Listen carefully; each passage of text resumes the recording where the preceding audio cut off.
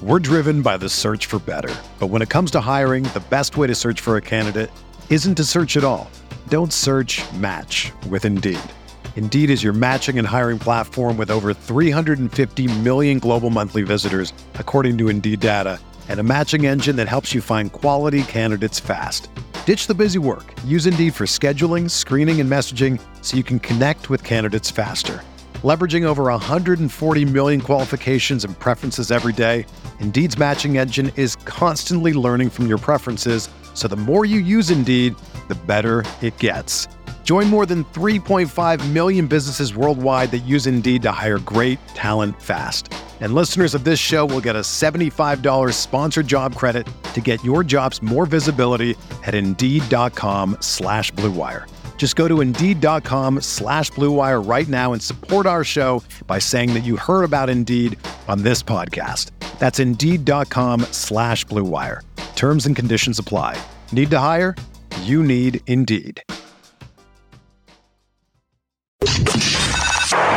Welcome to Talking Buffalo, featuring conversations with guests from around the world of sports, media, pop culture, and all things Buffalo. With your host, Patrick Moran. All right, hello. Welcome to Casual Friday Talking Buffalo, part of the Blue Wire Network. By the way, that might be the last time you hear those words for a while. Casual Friday, but today is Casual Friday, which means I am joined by my good buddy, Aaron Quinn from Cover One. Well, I say this might be the last Casual Friday for a while because Aaron is going to start doing some Wednesday shows with me. See how that goes. Not next week, though, because your boy's going on vacation. And by your boy, I mean not me, Aaron. What's up, buddy, man? What's up, dude? I know I'm already in vacation mode, so I kind of told Greg we recorded our show last night, and I was fully prepped for the show. I was like, I kind of already got one foot out the door, bud. Like, I'm ready to go. Mailing it in? Yeah, dude. I want to get out of here, man. I love Buffalo, but I need a break. I need to get some sunshine, hopefully. So Aaron's going to be on vacation next week, not just from this show, from his show that he does with Greg as well. Just life, man. Let's little family getaway. This is next week's going to be a big week here, by the way, for people listening right now and watching for Talking Buffalo. I don't think I've told you this, Aaron, and we talk literally every day, but 5 year anniversary. Talking Buffalo next week, man. Next week we'll have been around for 5 years. Got a couple really good shows too. Because you were on. I don't want to say right from the get go, but relatively. I was trying to just think when you said that, like how many years since I started coming on. I bet I am up there with Yurden as absolutely most frequent episodes here. I got to be now. Not even close. You were right up there before we started doing even this weekly stuff. Not all that long ago. Anyway, next week here on the podcast, I'm going to have a podcaster's role. So I got Joe Yurden on Tuesday, like I do every week. And on Wednesday next week, I'm going to have a third annual podcasters roundtable. This is something that I've done now for 3 years, obviously in a row. Joe Marino, your partner, Greg Thompson over at Cover One, and Bruce Nolan from Buffalo Rumblings. And we get together and we talk about everything except Buffalo Bills and football. Pretty much it's a podcast about podcasting. I get a lot of insight on their process, their style, some of the things that they try to do, that they try to avoid. I just think it's a very useful show. Those are three of the best podcasters. Greg is going to come on and lie to you. We don't do much. We don't. We just get on and start talking. Fair point. And then, by the way, and also next Thursday night, live from Imperial Pizza, I start my series. I'll be there live every Thursday night. Tyler Dunn is going to be with me next Thursday. I'm excited about that. That's going to be fun. I'm going to put you on blast, though. You got to get me. So all these years, all these episodes, and all I see is you posting pictures of wings with other people. Come on, get me in on this deal. I want some Imperial wings and pizza. I'm going to get down there one of these days with you. This is on tape now because I'm an open invite. Anytime you want to come for a Thursday episode, come. Whether it's just crash it like you're whether I already have a guest and you come join along, or whether it's just you and I sitting down, bro. Anytime, man. I'll just crash it like a late night TV co-host. I'll do it. So I'm looking forward to it, man. That's going to be a lot of fun. Yeah. I miss having a variety kind of show where I have a different guest every week. Sometimes it'll be sports, sometimes it'll be news media. A couple business leaders I'll have on. So that'll be fun. And plus, for the first time ever, I mean, you guys literally every time you do a show, you guys do this over at Cover One, but I have never, ever, ever, ever once in 5 years live streamed the show ever. And we're going to be live streaming these shows on Thursday. So different beast. Yeah, it is. It is for sure. It is. But I don't edit. So I was going to say the show, I don't know your other experiences with shows, but how we've always done it, it could be live, right? Yeah, like you just take this and go. This may as well be live. That's why I always say tape live. Like you and I right now, I'm not editing. It's too much of a pain in the ass, especially on the video side to do that. So anyway, the show will be live streamed. So if you want to get out to Imperial, come have a couple drinks or whatever, that's cool. If not, you can watch it live.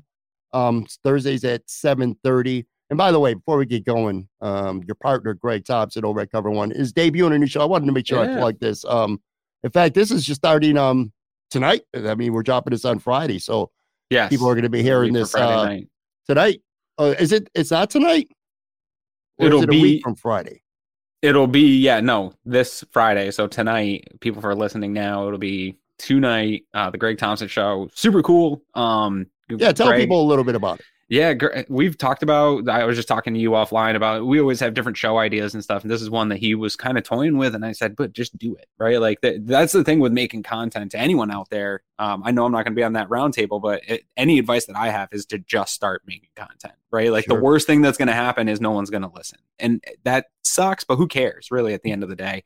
I've tried different podcasts and stuff. Not all of them hit, but I'm excited for him. He wanted to do it. And I really pushed him to go do it and helped him get the logo started. And we have a good network, so he's ready to rip and roll. And he put together a really cool team.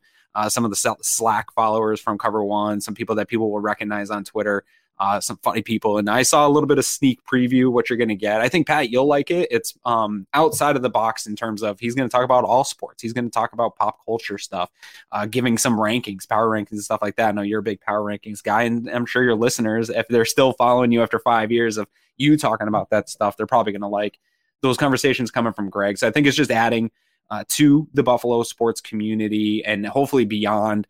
I do think I love when new shows and new concepts come out because it's nothing against anyone, but and my show is one of the most basic Bills talk ones, but we were doing it so early on. I think when people are adding a new element to how they're spinning the podcast, that's when I get really interested and want to take a look, because there's a lot of content, there's a lot of good content, but there's not always new versions of what they're doing. Kind of, I know you're a big fan of If the Walls Could Talk in Buffalo, one of our new podcasts. Very much. Most of our podcasts aren't evergreen. You probably have the most evergreen content out in the Buffalo sports community, but I think they're going to be right there with the stories they tell them, the history of Buffalo and stuff like that. And no one was really doing that. So we're always looking for, hey, how can we tap into the market where people aren't yet? One of the things I love about If the Walls Could Talk, well, I like the stories, you know what I mean? I'm kind of a sentimental guy. I like the nostalgia. I like going back and hearing some of the stories. I like hearing about the inner workings of contracts and drafts and stuff like that. But to your point, if I missed their show live, I can go back.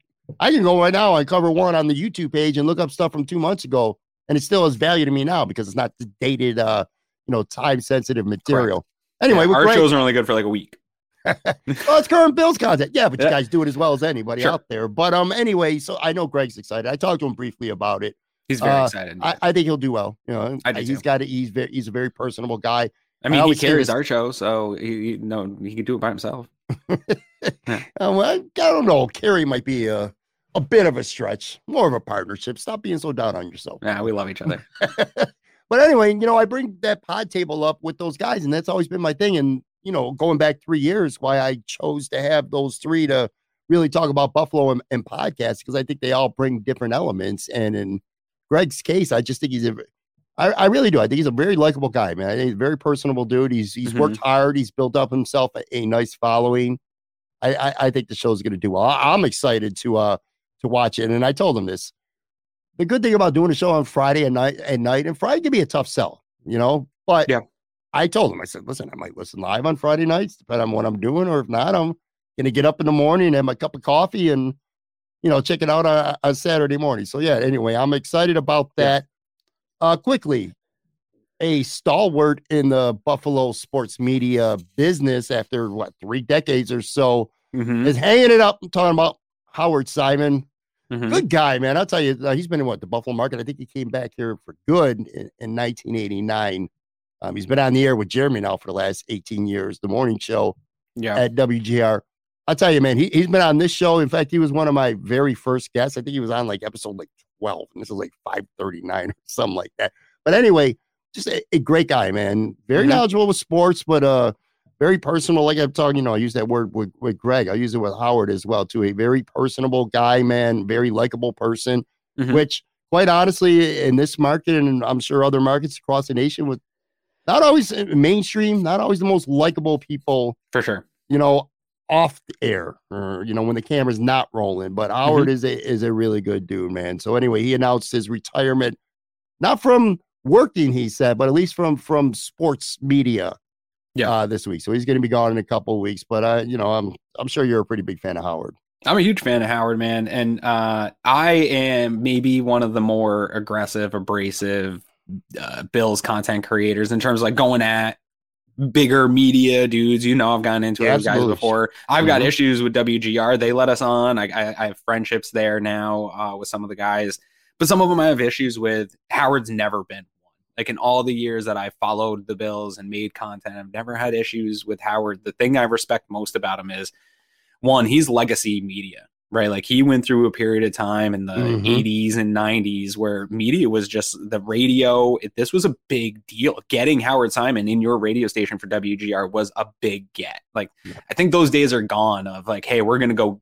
to another market or within a regional market and go grab a big personality and bring them to our station to headline the radio station. I don't know that younger audiences realize that's how the game operated back then. He was one of the biggest ones. And he always maintained that sort of legacy personality, radio legacy personality. And the thing that I think was most endearing for me about Howard was, as much as things changed and you had guys like Joe B and Matthew Collar and even Jeremy White come along through the station, and games evolved and things changed, and Howard changed along with it, but he never pretended to be anybody other than who he is and who he was. And he never got out of his lane of the sports talk he knew and would talk about. And he would be the first to tell you when something was way over his head or he didn't understand it.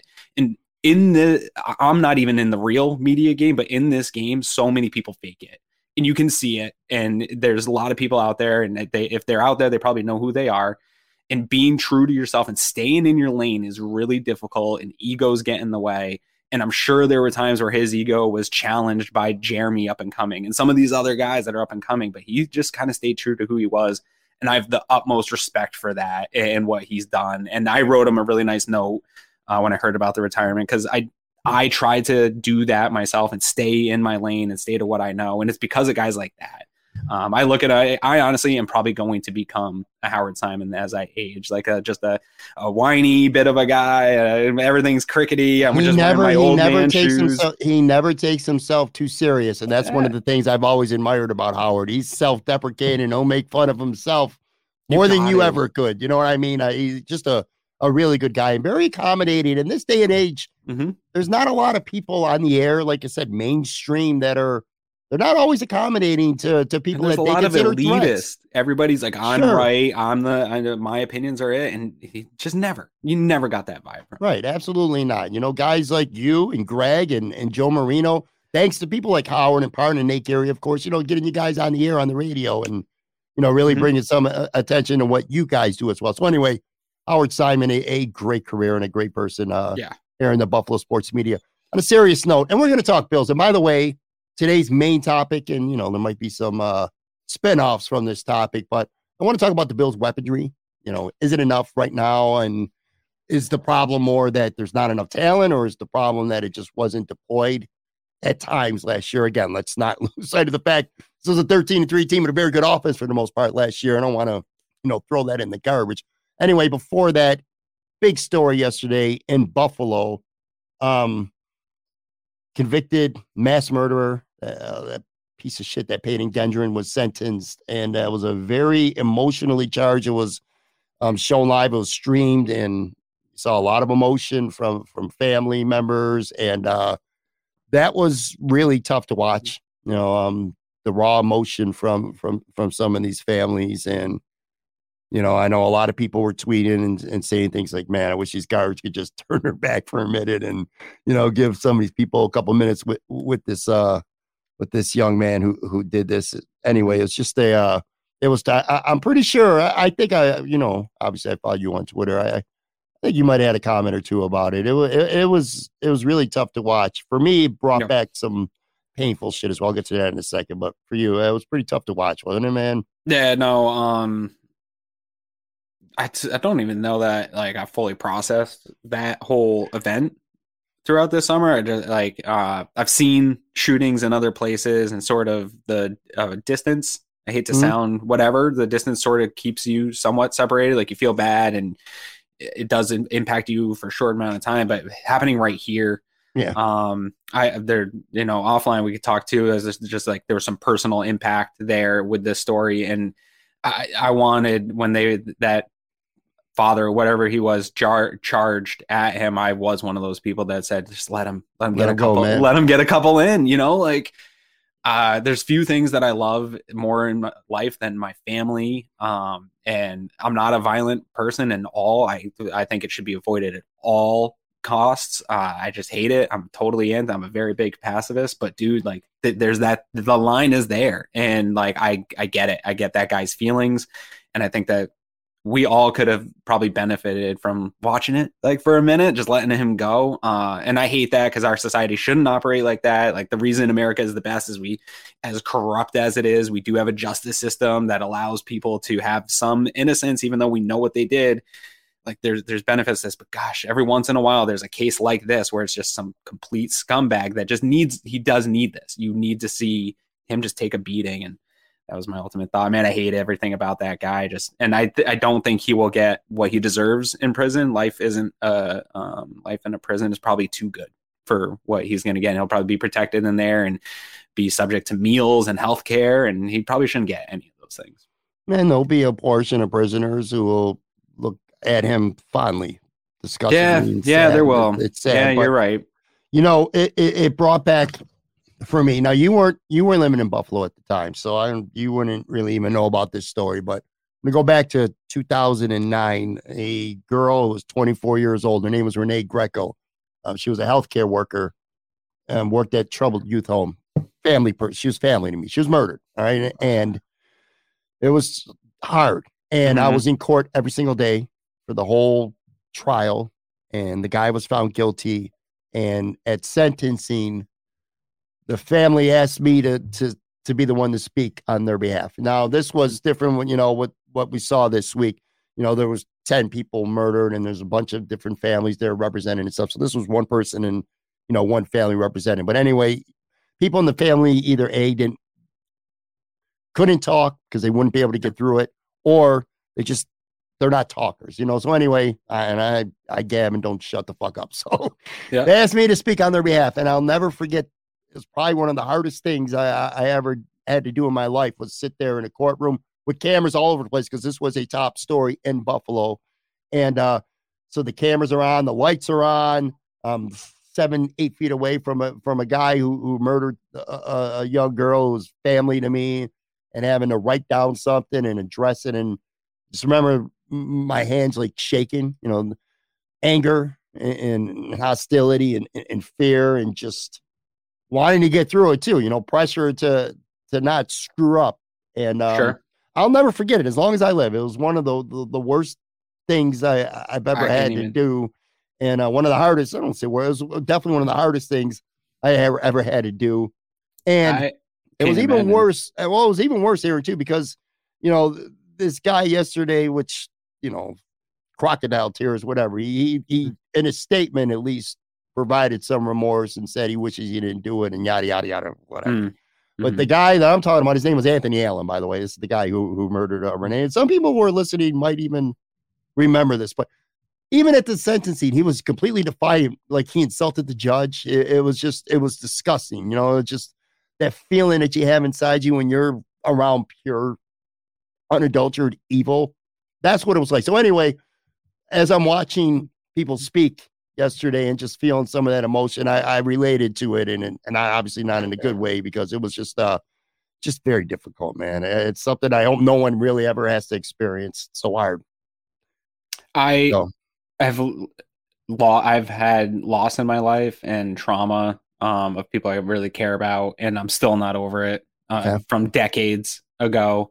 I have not lost somebody to murder, and I couldn't imagine the additional pain of knowing there was somebody out there that took that life. Like, I can reconcile the deaths that have happened because there was events, right? Like that's just a really bad break for somebody, but it wasn't somebody took that life. I don't know for people that have to have experience that hearing that story for you, Pat, man, like I feel really bad. I get nervous speaking at like a wedding or a Chamber of Commerce luncheon or something like that. I couldn't imagine the emotion and pressure. I still talk about, my best friend died 3 years ago. I still talk about it with my wife. If we start talking about him, like, dude, I just bawl with emotion. Like that wound is still there. So hats off to you. I couldn't have done what you did. And the rage, I would have just raged on that guy. I get it. I get why people want to do that. Well, it was just making me, I was remembering that. At the same token, it made my heart go out even more for the people yesterday and being in that courtroom and what they have to emotionally endure. Anyway, all right, let's talk about something. Yeah, can we talk about the Bills? Look at all gloomy. This is casual Friday as shit. This is not supposed to be, shed a I'd rather fight Friday, about Gabe man. Davis than come on, what are we doing? What do you take? The game's over, and there's nothing really to talk about anymore with the game, but there's still, you're a music guy, man. You and I are both big music fans. We like a lot of the same stuff. I mean, by the way, people don't know, Aaron and I constantly are on Twitter, our DMs showing or sending each other Spotify tracks and stuff. Some obscure, some favorite thing about you, I tell my wife this. I think you and my brother must be like the same age. You had to been floating around in the same atmosphere. And because I'm a little brother, I trickled down a lot of, I think, your same era stuff, probably before I should have been into it. But also, I think our parents must have had similar influences as well, because I'll tell my wife this. I think my music tastes are really cool, and I think that I'm a connoisseur of stuff like hip hop and R&B, but I also have a real cheesy sweet tooth for like Air Supply and shit like that. And you're one of like the 5 people I know in my life that will rock out some fucking Air Supply or Bryan Adams. Love Air Supply. I think more people like it than they know, but you're willing to admit it, and I really appreciate that about you. I appreciate that, man. Yeah, I'm a big Air Supply guy. I was an 80s teenager, and I discovered 80s music and like that on my own, but I was forced in my house because my dad played Motown shit all the time in the 50s and 60s. Funk, Isleys. Yeah.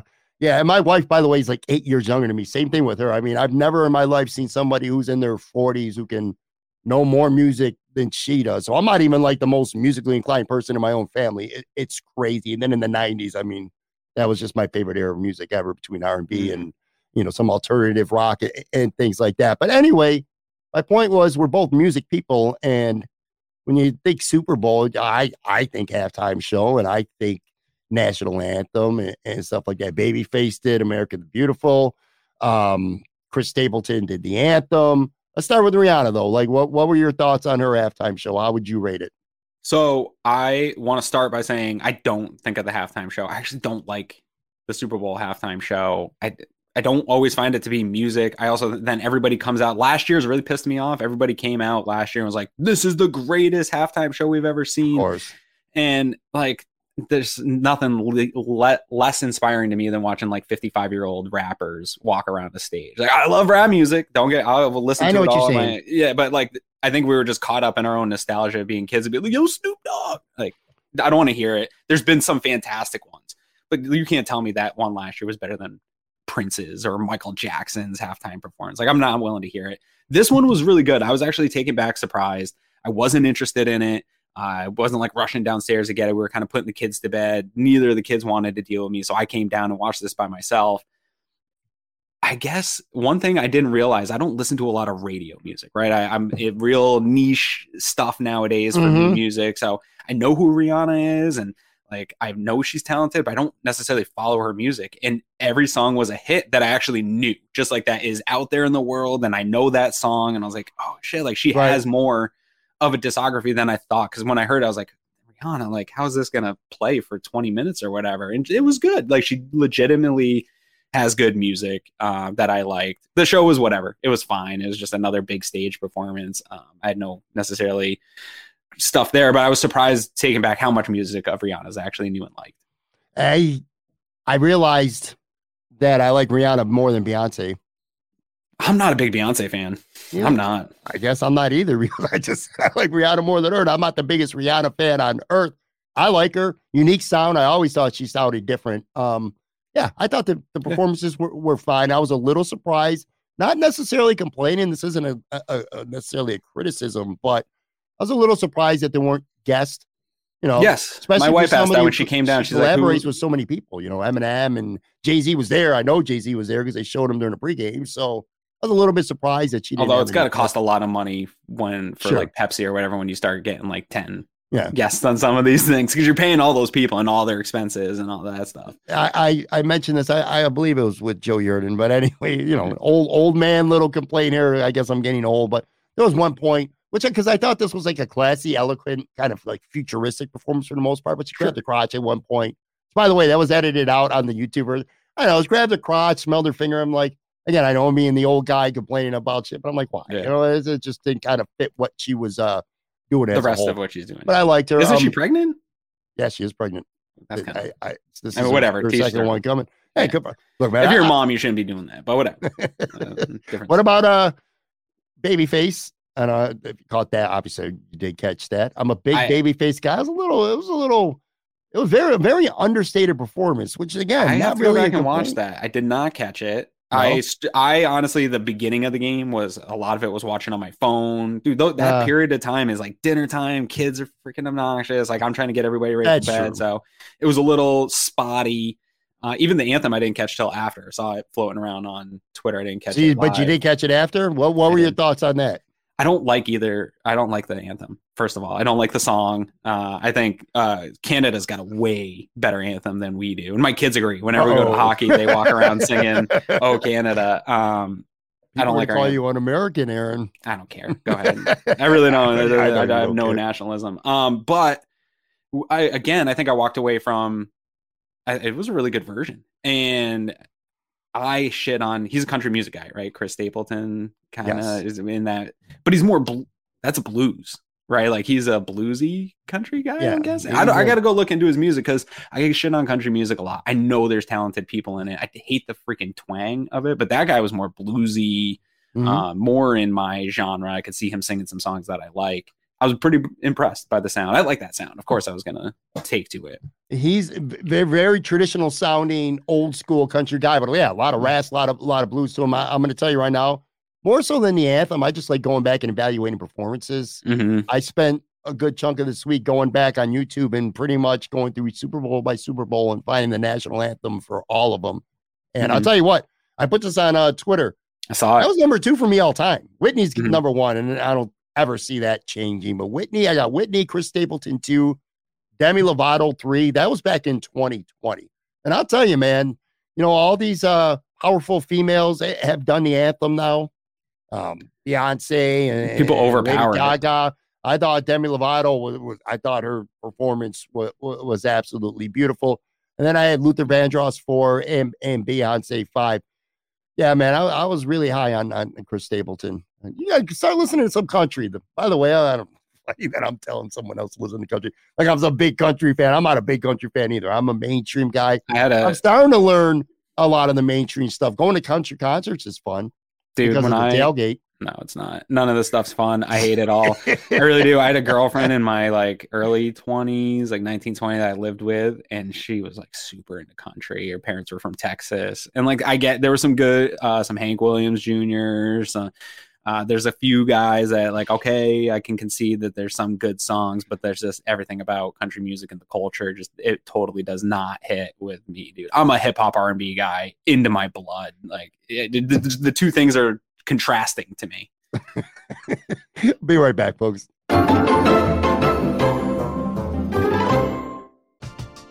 We're driven by the search for better. But when it comes to hiring, the best way to search for a candidate isn't to search at all. Don't search, match with Indeed. Indeed is your matching and hiring platform with over 350 million global monthly visitors, according to Indeed data, and a matching engine that helps you find quality candidates fast. Ditch the busy work. Use Indeed for scheduling, screening, and messaging so you can connect with candidates faster. Leveraging over 140 million qualifications and preferences every day, Indeed's matching engine is constantly learning from your preferences, so the more you use Indeed, the better it gets. Join more than 3.5 million businesses worldwide that use Indeed to hire great talent fast. And listeners of this show will get a $75 sponsored job credit to get your jobs more visibility at Indeed.com/Blue Wire. Just go to Indeed.com/Blue Wire right now and support our show by saying that you heard about Indeed on this podcast. That's Indeed.com/Blue Wire. Terms and conditions apply. Need to hire? You need Indeed. When you need mealtime inspiration, it's worth shopping Kroger, where you'll find over 30,000 mouth-watering choices that excite your inner foodie. And no matter what tasty choice you make, you'll enjoy our everyday low prices, plus extra ways to save, like digital coupons worth over $600 each week. You can also save up to $1 off per gallon at the pump with fuel points. More savings and more inspiring flavors make shopping Kroger worth it every time. Kroger, fresh for everyone. Fuel restrictions apply. Sports fans who like to wager, which is pretty much everyone these days, I'm here to tell you about OddsTrader, the #1 site for all your game day bets. If you're looking for a one-stop space on these interwebs to compare odds live up to the minute, look no further than OddsTrader. Why is OddsTrader so valuable to you? Well, for starters, it's the perfect place to compare betting odds and lines from all the major sports books. Why does it matter? Well, it matters because if you're liking a team, you want to throw down some cash on them, you're getting your choice of what's getting you the best odds, the best lines. It's a chance to find the highest payouts if you're betting the underdogs or profiting the most if you're going to go with the favorites.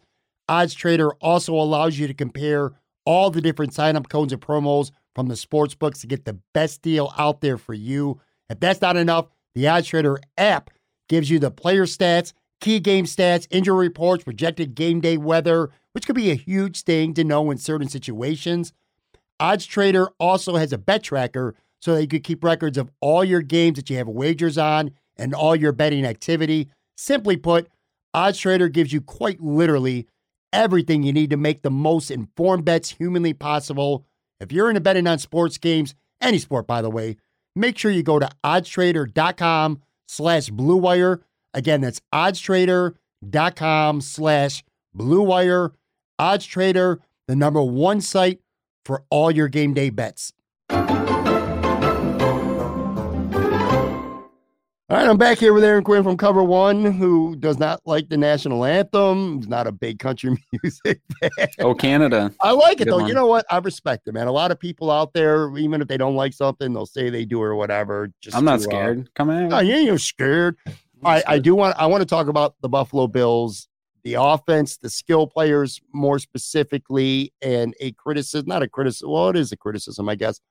Probably the biggest offseason narrative that we're going to hear, at least between now and the draft for sure, is that this team needs to add more to the offense. I want to reference a tweet. I'm going to put it up here. It's from our buddy, the guys at the Rock Pile Report, Drew. All right. And there was a statement. It said, since the Bills waived Kelvin Benjamin in 2018, Allen has played with 0 first-round picks on offense. Mm-hmm. Before we get into skill position guys, this is something that I think you're going to agree with. In fact, considering your top priority this offseason, and you said this on the show with Greg last week, your show was to protect Josh better. The Rock Pile Report, I don't even know if I can read it because it's so small, but basically he's saying that he agrees that the offense needs more assets, but then he started naming a bunch of guys who were drafted early or first round picks that just haven't panned out at all. And he's basically saying is that drafting a guy in the first round, a wide receiver or whatever in the first round, is no guarantee that he's going to work out and make your offense better. Mm-hmm. And kind of shared the same sentiments. I think, in fact, not I think, I know, because he says offensive line is greater than wide receiver or tight end. So I guess let's start there. When you have weapons, they're great, but if you don't have a line that can block better, it kind of makes it not as effective. Has your mindset changed whatsoever over the last week or so? Is your top priority still give me an elite guard through the draft or free agency or trade or tackle, more than a wide receiver or a tight end. Yeah, for sure. The graphics like that drive me absolutely insane. Sneaky Joe is a guy that does this a lot, where you find like a really loose stat that is connected to the Bills and is true, but lacks absolutely all context at all, and just put it out there to stir up a conversation. Yeah, which I get it. Somebody's got to do it, and those conversations get had. And I take the bait all the time, and I'll retweet them with some like, "This is a totally illogical. This is a logical fallacy. Don't listen to this." This is another one of those examples. Like, look, some of the best receivers of all time were not first-round wide receivers. Right. Stephon Diggs has been a top 5 wide receiver for the last 5 years in the NFL. He's not a round 1 wide receiver. You do get those guys, but it's going to be in the top half of the first round. I think there's a big difference for fans too. To picking 27 is a different ball game than in picking 12. Like, sure. Totally different. The first round should be 2 separate rounds almost. Yeah. This idea that I'm all for adding weapons, and I'm never going to argue against adding more playmakers to a football team. This idea that it's a top priority need, or that, you're required to put your big first asset into it to make sure you hit on it. I think these are just total logical fallacies. If it falls into your lap at 27, fantastic. And you can walk away with a top wide receiver. That'll be a future number 1 or number 2 for you. That's a win. If one of these free agents sort of loses musical chairs, or maybe even OBJ is willing to take less now that the receivers coach that he played with, maybe take a 1-year deal, something happens where a good deal falls into your lap, a trade possibility where you can give an extension, take it. Absolutely. Take those weapons. But this idea that it's one, that the Bills' weapons are so bad that it needs to be the top priority, I think is a little bit over the top, too knee-jerk of a reaction. And it's just not, it's a conversation right now that seems to be lacking that middle ground. You're either we need to take and prioritize it, or people are like, oh no, everything's fine. I think it's somewhere in the middle. The weapons probably need some tweaks. They need to find ways to get the guys they already have the ball a little bit more, but it's going to change. It's going to be a different room. It's just a variance of how much the Bills actually are going to be able to spend on it with their limited assets. And to Rockpile's report, like, I do think there is a weapon in getting offensive linemen, that people aren't discussing that as a weapon in itself too. A good GM, and you talked about this, we all talk about this, a good general manager will pay a guy not based on what he's done, but based on what he's going to do, right? Mm-hmm. When you get a contract.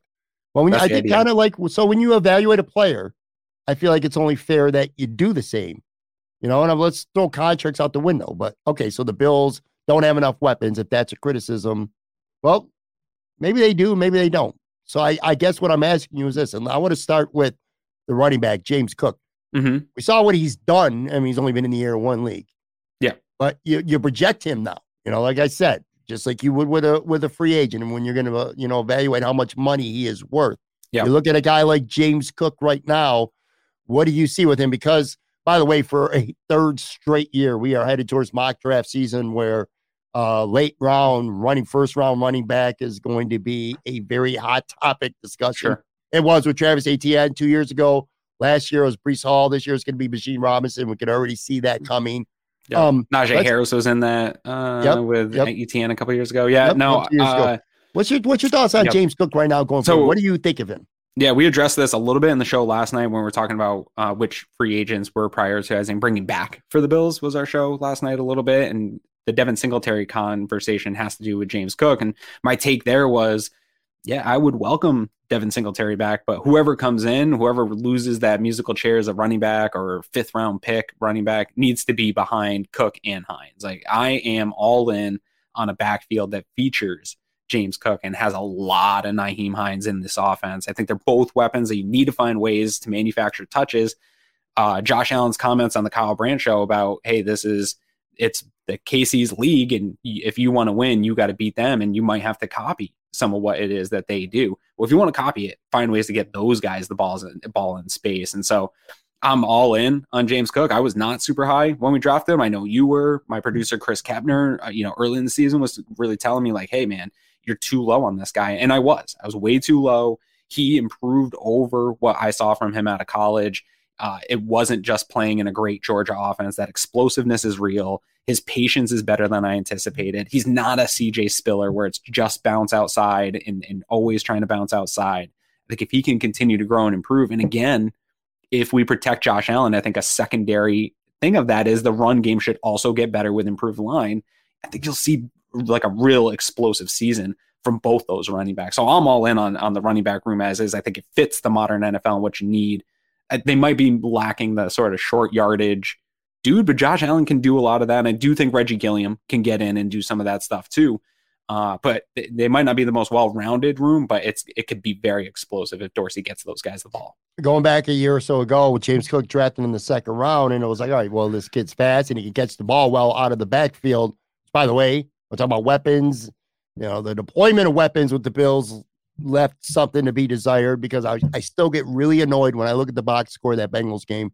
Sure. James Cook having 0 targets has got to be one of the most annoying numbers that I recall looking back at that game. But anyway, so if we were playing buy or sell right now as a game, you'd be buying James Cook as the number one running back going in the next year, thinking with a bigger role and more opportunity that he could be a guy that produces big.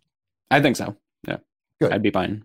What about, we talked a little bit about him last week. I know you're not as high on him as you are James Cook, but I think he's going to be a guy who's going to have a pretty prominent role on this team. I'm talking about Khalil Shakir going in the year too. Because again, you gotta, you don't got a ton of cap room. You're not going to be making a ton of moves. Some of the guys who are young guys who had smaller roles last year, I think the Bills need to count on them to step up and have bigger roles as they grow into players. What's your thoughts right now on Khalil Shakir? I know they're not as high as some others. Or maybe I'm wrong. Yeah, no, I'm really in on Khalil Shakir. I think I really was impressed with him at camp. I know we made some mistakes early. It's going to happen. I'm hoping that he improves upon those. I really liked what we saw late in his limited usage late in the year. He made some big catches. He got some nice yards after catch. Like, he always seems to be going forward. I've said it a bunch. People kill me all the time. I see a lot of Robert Woods in this kid. I think he's faster and more athletic than he appears. The way he plays is a little slouchy. Like, he doesn't look like he would be a athletic guy that can go up and make contested catches and run pretty fast. But Bruce Nolan, I think it was, tweeted out during some of the conversation this year that he had the same 40 time as Isaiah McKenzie. Like, he is a fast, gadgety guy, again, that you can get the ball in space. Plus, I think he can do a little bit more inside, outside. So I see the tool. I see that he could be a nice tool in this offense. It's now just taking those steps and really matching the development to meet the expectations. The word out of the Senior Bowl, because he was a Senior Bowl player before the draft, was that the Bills are really excited about his development going forward next year. And I think that is one of these things that going into camp is going to be, in my opinion, maybe one of the things I'm watching the most is who is it that takes that step? Like, Gabe Davis is really closer to that really good number 2 wide receiver than I think fans are talking about right now. But I do think Khalil Shakir can push for being a guy that gets more of the targets in this offense. And this could be a big summer for him. Everyone knows Stephon Diggs is one of the best receivers in the NFL. Gabe Davis, it's a very mixed bag. It depends on who you talk to and where you fall with him. But again, you talk about the Bills' collection of weapons. I think it falls on guys like Cook and Shakir stepping up in their second year, which again, you draft, you develop players, and this is why good teams consistently stay good. And then another guy who, he was really good in 2021, and he was good last year too. But like early in the season, like Dawson Knox, it didn't feel like he was being deployed much in the passing game. But as the season went on, the numbers improved. I think he had a touchdown like 6 straight or something like that. I don't know. He put it this way, without me having the numbers in front of me, I know he was far more productive in the back half of the season. He's another guy though, right? It's like you got to get him the ball more than they did early in the year. After he signed that contract, I remember, our favorite person in the world, Joe from Queens, there, Buffalo Wins, was always bitching and criticizing him on Knox because of his numbers. I'm like, well, he looks like a blocking tight end right now. I'm talking about early in the season. But point being, is he's a key is he a weapon that you're fine with? Like, do you need to go out and you need to try to upgrade the tight end position, or you just think there's more room for him to continue growing?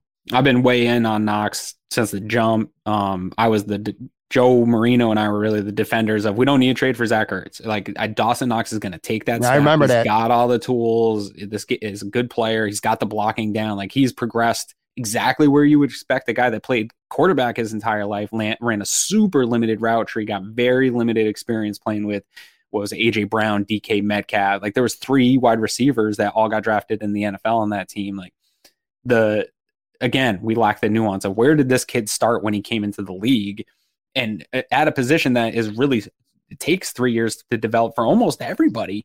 And he's developed steadily as he went. He's had some really weird moments throughout his career. I think in 2021, he got COVID and then he got hurt, and there was just like a dip in production, and those things happened. And then this year he lost his brother. Like, yeah.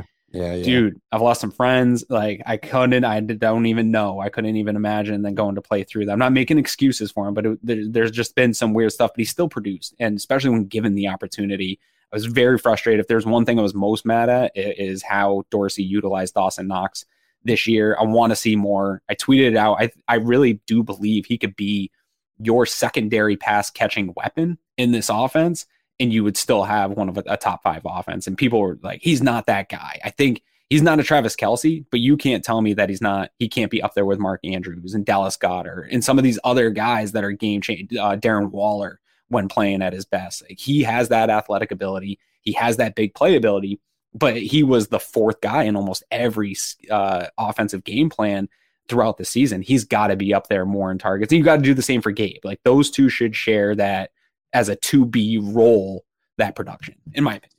So you're not saying that the Bills shouldn't add to the wide receiver room or to the tight end room or to the running back room, again, whether it's I think slot's probably the biggest add you need. Like, you look at these weapons as a whole right now, as things stand, you don't feel like this team lacks weapons, do you? I don't. Dude, people were putting it out right after they got bounced from the playoffs. They said, look at the weapons from these other teams. And like, sure, I think you can make a case for the Eagles. I think you can make a case for the Bengals, but I don't think it's far off. I really think the Bills are right there on par in terms of weapons. They've got a top 5 quarterback in the NFL, which matters the most of everything. You have a top 5 receiver over the last 5 years. Like, again, Gabe Davis, the conversation about him is way overreactionary. He is closer to average, on par, which isn't the worst place to be. Again, I think you had the playmakers at running back. You just weren't getting the production out of them. To me, it's more, and this was the conversation we had for years about Brian Daboll. When people wanted to fire Brian Daboll for years, it was execution then. And I think that some of it was, again, this year, we're having a way different conversation if Josh Allen and Gabe Davis connect on the 3 wide open plays that he had. And the Bills are even if they lose that game, are a lot closer in that game. I think a lot of it boils down to execution. I don't think a lot of it boils down to utilization. And we're conflating that to, hey, we need more weapons that are just going to rise all the talent level of everybody else. What good is another weapon if Ken Dorsey isn't getting them dialed up into this offense, right? Yeah, and listen, having a conversation about Ken Dorsey being here is pointless because he's not going anywhere. So why bother? Do you? Yes. I guess. But I can ask you this: do you feel confident? Do you have confidence in him that going in the year 2, maybe he had to learn a lot of stuff to learn this year. Do you have confidence in him going in the year 2 that he will find a better way to utilize James Cook, to utilize Dawson Knox, to utilize Khalil Shakir, assuming he's going to have a bigger role with this football team, to get Gabe Davis the ball more, to get Stephon Diggs, move him around the field more, maybe line him up in the slot more, stuff like that. I remember Brian Daboll early on. Mm-hmm. In fact, not even early on, going in the early 2021 at times, the Bills were calling for his head. Fans were calling for his head. So I get that. But do you honestly, you look at him, do you have confidence that you're going to see a big jump from Ken Dorsey? Because I think that's as important as a question as who the Bills may add to this offense coming up in this offseason. I don't have a good answer for that. It's maybe like a 50-50 proposition for me. I'm in the camp that I do believe, and I know my own guys at Cover One put out some terrible looking numbers of the season splits between weeks 1 through 9 and 10 through the playoff loss. I'm still in the camp. I do believe that Ken Dorsey improved and got better as the year went on. I think there's some metrics that support it. I believe the utilization of Dawson Knox got better as the year went on. The running game and the production from the running game got better as the year went on. They hit a really bad stretch of games from the Pats game to the playoff loss, which is going to make those final end of the season numbers look way worse, I think, in terms of the dip in production. I think people are taking the comments made by Stephon Diggs that the offense was harder and the offense was worse in the second half, and conflating that to that it was just worse and they didn't improve or change anything for the better. I don't think that's true. I do think he slowly got better. He still wasn't doing stuff that to me seems pretty obvious of how to use some of your players and get the most out of them, especially in those bigger games as the year went on. So hopefully, the thing that I think gives me the most hope, Pat, is I do believe Sean McDermott's not scared to have those conversations. And I think they have the analytics and they have the same information that we all do. I think Joe Brady being in the room matters. I think having an Aaron Kromer who has had success in that room matters. Adding Adam Henry, who has had a ton of coaching success and managing big personalities. I think all this stuff matters. I think they need to actually get Steph, Josh, Gabe, Knox, offensive line guys in a room with the coaches and probably have some really uncomfortable, honest conversations about where this offense needs to go. Because it seems from Steph's row through media row and even Josh on Kyle Brandt, it seems there's like a little bit of tension knowing that they didn't meet the moment, didn't meet the pressure. Fans feel it. I think the team feels it. And I'm hoping them having the leadership council and having player-driven leadership, they can have these conversations and get to where they need to go. I think if everybody can put their egos aside and be like, hey, this is the stuff we need to start doing to get the most out of this offense, I really do think they can unlock it. But I don't know. Right now, I'm a little bit torn because sometimes coaches just double down into their own philosophy and what they think and how things should go. So I don't know where Ken's going to go in this, but there's a lot of smart voices in that room at One Bills Drive, regardless of what people want to say about McDermott and the coaching staff. Like, these are smart football people that are in charge. I do think they're going to have the right conversations. I think as podcasters or media people and fans, et cetera, we always kind of narrow in on one or two things to blame when something doesn't go right. And in this case, you look at the offense, especially down the stretch in that Cincinnati game. Yeah, Ken Dorsey did a lousy job, but you know what? Josh Allen did a lousy job in not seeing receivers that were open or making some bad throws. Gabe Davis did a lousy job and more drops than we want to see. So there's a lots of blame to go around. It's not just Ken Dorsey. It just seems like, and it's not the Buffalo Bills and their fans. It's every team. I think every fan base narrows in on one or two guys, and they're the punching bag. So proven otherwise, I think that's going to be Ken Dorsey. Real quick, Bills named a wide receiver coach yesterday, Adam Henry. Yeah, I never heard of him. I'm just being honest with you. Worked with 5 NFL teams. I'm looking to step up. 12 years in the NFL, 13 in college. His claim to fame is he's worked with Odell Beckham 3 different times. Once in college, twice in the NFL. I'm sure you and Greg did a little bit of homework on him. Got any thoughts on him? Yeah, I think it's one, we were doing the Twitter Spaces when Chad Hall got allowed to make that lateral move. It was weird, right? Like, I think a lot of people just assumed there was some big problem. It actually comes out like his wife wanted to get back to Florida, and this was probably a good career move in terms of being able to move up. It doesn't seem like the Bills are moving on from Dorsey, and maybe Joe Brady is that next succession in line. And Jacksonville's a fantastic opportunity for a wide receivers coach when you look at that room and you look at Trevor Lawrence and what they're doing. So it all makes sense once the dust settled. But the thing I was left with was like, how much do I care?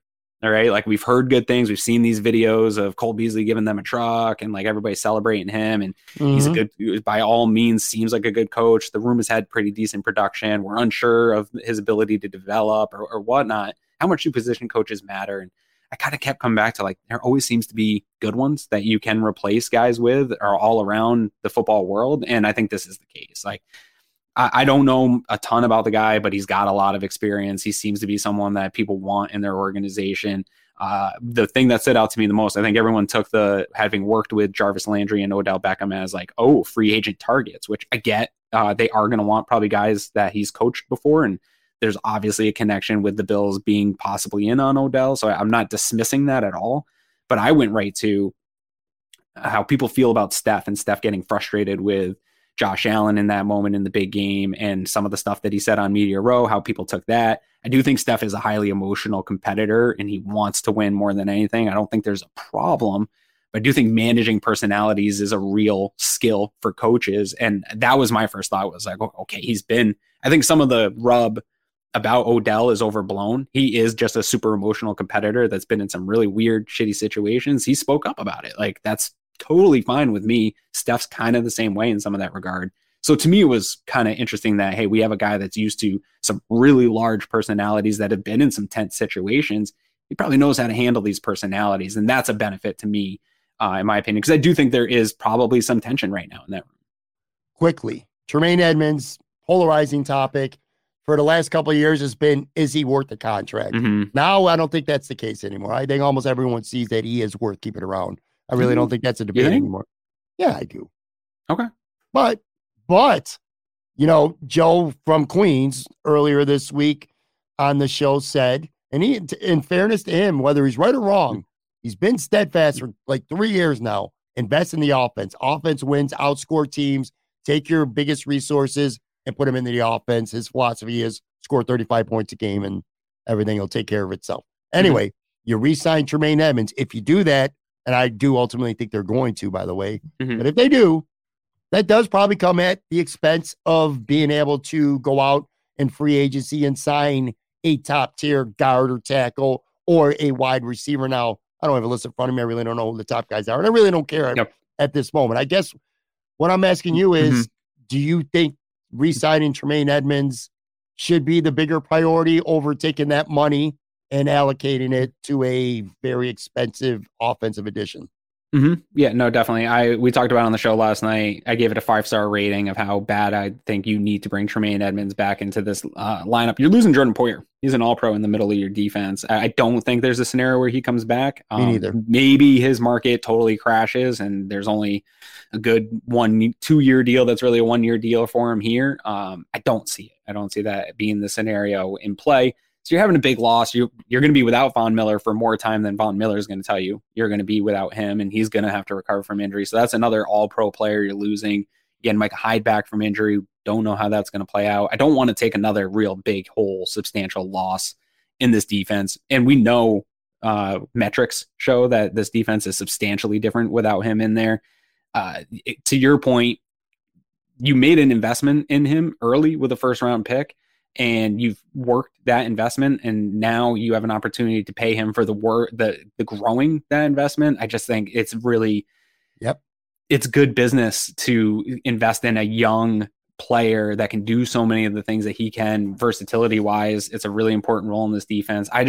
Greg was a little more out on it than me. He's more on the fence of sort of Joe's thinking like, hey, well, it's a lot of money to tie up, but in all this stuff. And my thing is, Greg can whip up a contract that's a 7-year contract that doesn't look so bad here the first year or two, and the cap's only going to go up. This deal will eventually look better, I think, than people are going to be mad. But my point is, the only thing that's frustrating to me is the second he gets paid, all these haters are just going to be a lot louder because his game isn't going to change substantially in how people view him. But I do think it's important. I absolutely am dead set on, you got to get this guy. The only way you don't is if some team like the Giants with a ton of cap just comes out and blows him away with a ton of money, 7% of it or something guaranteed, whatever it is, getting him to just an offer you can't compete with. I don't want to get in a bidding war for him, but I think this is a deal that maybe gets done ahead of free agency, like the day before or something like that, and they just get it done and it looks real big and it goes across the ticker tape as some huge, massive contract. But when we look at it, it'll be structured in a way that they can absorb it. 2 quick points piggybacking off what you said. When it comes to Jordan Poyer, I also think that he's going to go somewhere else. I think pride, and this is not a criticism because I don't blame him. I think pride to an extent, people are saying if he gets, if the market's not great and he gets a lower offer, he might just come back to Buffalo. I don't agree with that. I think if he gets a lower offer, he's going to feel insulted by Buffalo based on what he's given his team and what he's done. I think he would find a contending team, maybe Miami. Or, Cincinnati might be losing. Cincinnati, exactly. So I could see him if the money's the same, but it's low. Not KC might be losing Thornhill. Yeah, so I could see him going to a contender on a lower money deal. Not necessarily. A lot of people think, well, if you don't get a big contract, it's just going to come back to Buffalo. I don't agree with that. I think if Buffalo doesn't come up with a contract that he thinks respectful to him and his play, he's going to go somewhere else regardless. Tremaine, I agree with you. I agree with you 100%. I think it sets the right tone. You're rewarding a guy that you drafted and developed. He's the quarterback of the defense. And the other part is this, which is what we've been talking about. I don't know that the Bills need to add a high-ticket weapon to this offense. I think that it can be with better coaching and just better execution. I think they have enough weapons, and they got guys Aaron, these guys that we're talking about, there's no one on this offense, Cook, even Diggs, Davis, Shakir.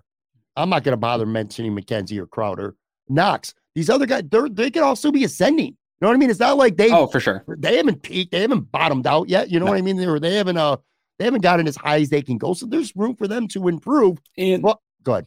Well, the important part of this conversation too is that we live in this world where it's we've got to get a guy in free agency. One, I think the free agency class for adding to offense isn't good. I don't think you're getting a top end interior offensive lineman. Like maybe you can buy in on a guy that's ascending. I think there's some in there, Ben Powers, Reisner would be guys, but these aren't locks to come in and be solid interior offensive linemen. The wide receiver is the same. Like Jacoby Myers is headlining this, and I like Jacoby Myers a lot as a player, but I don't think you add Jacoby Myers to the Bills and all of a sudden everybody, analyst is like, oh shit, watch out for these guys, right? Like you're not finding that. I do think Tremaine Edmonds this happens a lot in basketball where a guy returns from an injury after a year or two, and there's a huge addition in getting your own guys back. If you lose Tremaine Edmonds, that's a hole. Even if you replace it with a pretty decent linebacker for a year, you're downgrading. Bringing him back on a long-term deal is your big free agent acquisition. It just doesn't feel great because it's not new and there's frustrated fans, but retaining your own guys is good free agency additions as well.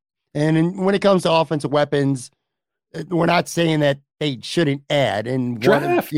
The draft, exactly. It could be a high pick. It can be a first round pick. You know what I mean? I'm also in a position right now where I don't as much care about the future, where I would move some future draft picks if an opportunity came up to add the right weapon where we could get a really cool extension that works within the framework of our cap. Like there's many ways and opportunities to add talent in the NFL. You just got to be ready to do it. And I think Brandon Beane is a creative GM where I do think at some point here, he will pull the trigger on another, hey, we'll send a future first and a third or something for a real big weapon. There's just ways to do it. It doesn't have to be free agency. It doesn't have to be at the expense of Tremaine Edmonds. Couldn't agree more. So you're on vacation next week. Maybe starting like 2 weeks from now, we'll start to focus on some of the potential wide receivers in the draft that you think might be good fits for the Bills. Before we get out of here, we got to get to our Finish the Sentence segment, our weekly segment ending the podcast where I think fans get a opportunity just to know a couple more little fun facts or human interest things about you. Let's just jump right in. There's 3 of them. Something I'm constantly trying to get better at is blank. For me, it's controlling my anxiety. Yeah. I get real bad anxiety, battled with it on and off for years, but just keeping myself level and less stressed. That's my constant battle. It's a good one. Mine is, I judge people too much, man. And I'm constantly trying to work on not judging people who do things like differently than I do, whether it's their social life, how much they go on and they drink now as I get older, and I've kind of slowed and, dialed it back a lot, or music that they like, you know what I mean? Like, really? You like that music? Like people who like current hip hop. I hate current hip hop, and I love rap music. I just hate current hip hop. So, I'm always judging people like, whatever, man, political views, stuff like that might be different than mine. So constantly trying to work on not being judgy. All right, 2 more here. I like that. If I had to lose all forms of social media except for one, I would choose to keep blank. I hate this. It's Twitter. Keep Twitter because I hate myself. I've gone away from Twitter before. It's the worst, but it's also the best, right? Like I hate Facebook. I don't even use or go on my Facebook. Instagram's kind of cool, but it's a little addy, spammy stuff too. And I get the most interaction out of Twitter for what I do for the network. It blows away any social media interaction. Twitter is absolutely the place to be if you're making content for Buffalo Bills. So don't think I can live without it. Yeah, I gotta agree. I don't give a shit about Snapchat. I have Instagram. I look at my Instagram. I don't think I've posted on Instagram in 3 years. I think I might have had like maybe 3 posts ever. I like Facebook more than you do. It's a good way to stay in touch with family and friends. However, and it's a good way to catch up with old people that you went to school with and stuff. But once you do catch up, it's not as fun anymore. Yeah. But yeah, for me, it's Twitter 100% too. Between the content, I'm addicted. Forget about the podcast and promoting our stuff. That goes without saying. But it's where I get my news from. 90% of my news that I get is from Twitter. It's not from websites, not from TV anymore. And the best thing about Twitter is like when news happens or something like crazy happens, like I'll get on and see Pete Davidson trending and I know it's going to be fantastic memes and stuff like that. Like there's no better place for jokes when stuff's going on than Twitter comes out with just meme after meme. And it's that in itself is worth sticking around. Agreed 100%. All right, last one here. If you could have one musical act come to Buffalo in 2023 and have the best seats in the house for it, you would choose. Yeah, this one's going to be real specific, and a lot of people probably don't know. I just introduced you to them, I think, this week. It would be the Foreign Exchange. Is one of my, it's just like a super personal, absolute favorite of mine and my wife's. I would bring her. It'd be a nice date night. For those that don't know, it's Fonte is the lead singer, and Fonte was a member of Little Brother, the rap band, which is a fantastic rap group in itself. And then Nicolay is a producer, and they just make really good. They have an R&B collective. That I know you don't love new music all the time, Pat, but in my opinion, I don't. In my opinion, I think they have done a really good transition of that like newer sound of neo soul and synthesizers while maintaining like a pretty traditional R&B sound. So it's absolutely something I love, and I would definitely. I don't love doing live shows anymore, Pat. Like I don't go out for that stuff as much as some people that like music, but I would want to support this band. And I think that's the way you support somebody is go see their music live. I agree. And you have been forcing them down my throat. And I have started liking some of the music. It's got kind of, it's grown, man. Very vibey. I consider really good music to listen to, like when I'm doing something in the background. Real quick here. So we got to get out of here. He was here in Buffalo 6 years ago or so. I would pick Bruno Mars. I was living in Florida at the time. Yeah. I didn't get to see him in Buffalo. I was living in Florida at the time, 2017. Just puts out a good show. And he reminds me, his music's awesome. And he reminds me of the old. He'd be a Motown. He'd be a Motown act, right? Like Smokey would love him. Yeah, 100%. All right, guys, we're going to get out of here. Thank you very much for watching, for listening. Make sure you follow Aaron on Twitter at AaronQuinn716. Check out Cover One Buffalo podcast. You guys are doing Wednesdays during the off season. Make sure you check out Aaron's partner, Greg, the Greg Thompson Show, Friday nights, 9 p.m. on the Cover One channel as well. Thanks for doing this, buddy, as always. You, and also have a fun vacation. Gonna miss you next week. Thanks, dude. Miss you. All right, guys. Talk to you later. Have a good weekend. When you make decisions for your company, you always look for the no-brainers. And if you have a lot of mailing and shipping to do, Stamps.com is the ultimate no-brainer. It streamlines your process to make your business more efficient, which makes you less busy.